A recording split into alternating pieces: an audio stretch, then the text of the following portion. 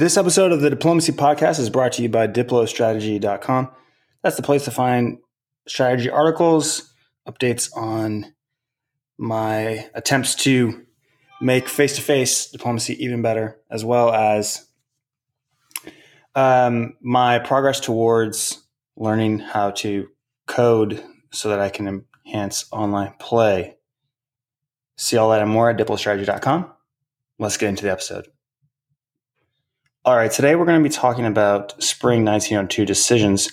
This is based loosely off of an article that I posted a few days ago called Spring 1902 Decisions in the Balkans, WDC 2016, World Diplomacy Championship 2016. I was looking at Chris Martin's video of the same, which he's posted over on YouTube on the channel Dance Scholar. I highly recommend it. I have linked it in the show notes as well as in the article itself, Spring 1902 Decisions in the Balkans. So it seems that Spring 1902 tends to offer a lot of decisions. And in this article, I focused on the Balkans from the perspective of Austria.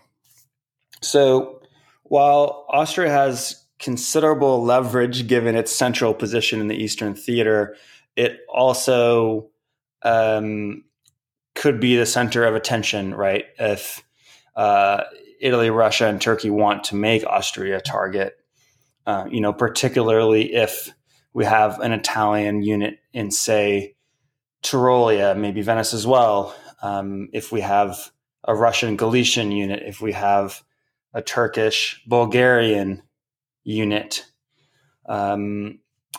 Maybe Austria has done well for him or herself and is in Greece and is in Serbia and has 3 home centers, 4 armies, and a fleet. It seems like there are a lot of opportunities here to, work with Italy, work with Russia, even work with Turkey.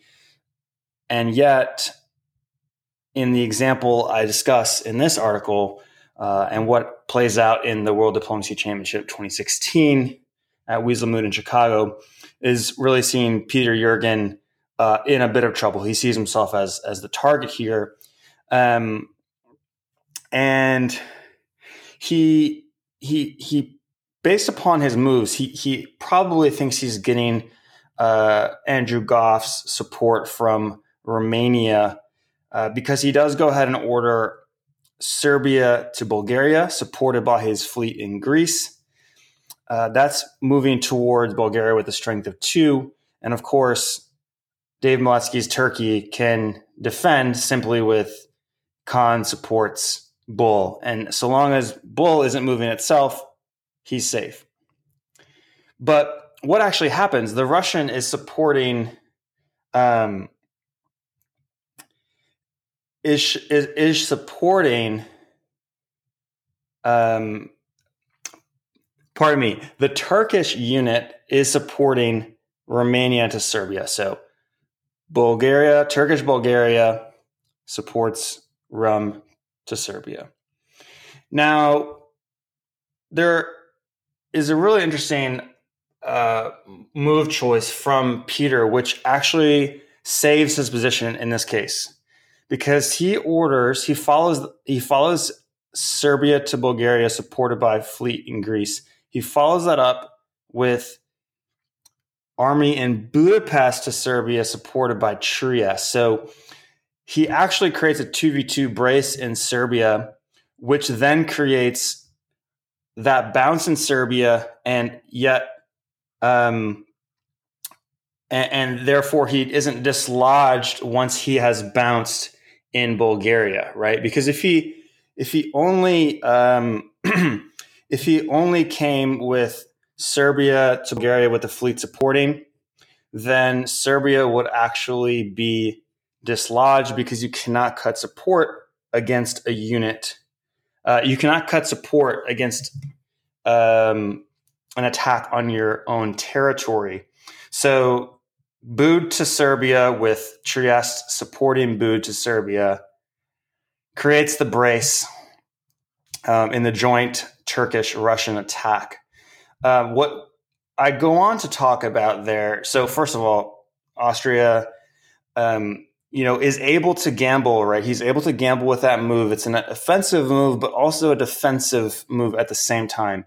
He's able to do this sort of as a hedge. The only thing he ends up giving up in all of this is an Italian move into Ven and Tyrolia, as well as the Russian move into Galicia. So that's going to put him under pressure in the future. But in the near term, he had a chance to pick up Bulgaria there if the Russian was onside.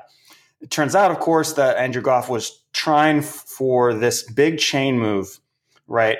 Getting Turkish support from Rum into Serbia, sliding down Ukraine into Romania, sliding down Moscow into Ukraine, and bringing Warsaw into Galicia. So he would have had, three armies. He would have picked up Serbia and had three armies adjacent to Budapest.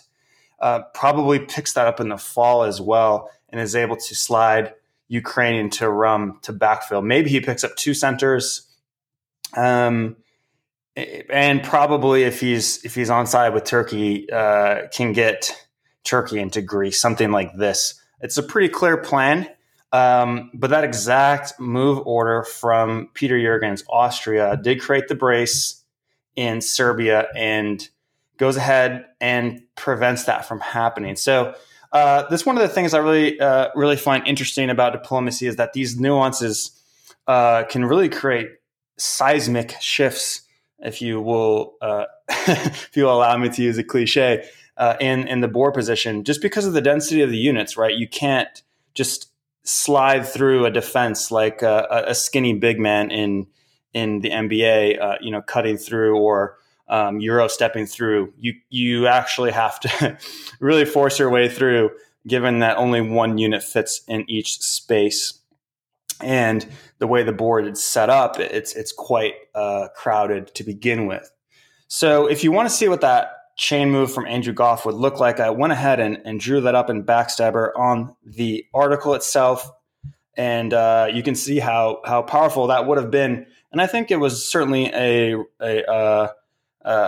chance to take from his just from a tactical and strategic point of view. Obviously, he's getting such a good position if that move succeeds into Serbia. And then he can decide how he wants to work from there with Turkey or Italy. I think Italy in the game was his preferred ally. And it's not uncommon to see Russia and Italy working together anyway.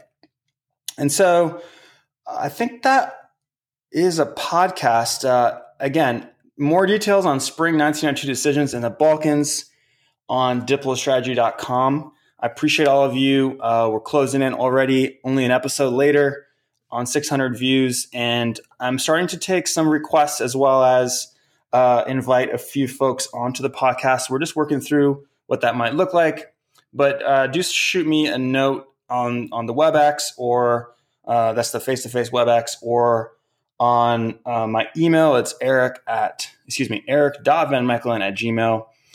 And let me know if you want to chat. You can see what those look like in terms of the one-on-one conversations. If you scroll back to some of the earlier episodes I did with Zachary Moore, recapping both SkyCon in Big Sky, Montana, as well as Weaselmoot 13 back in April of 2019 in Chicago.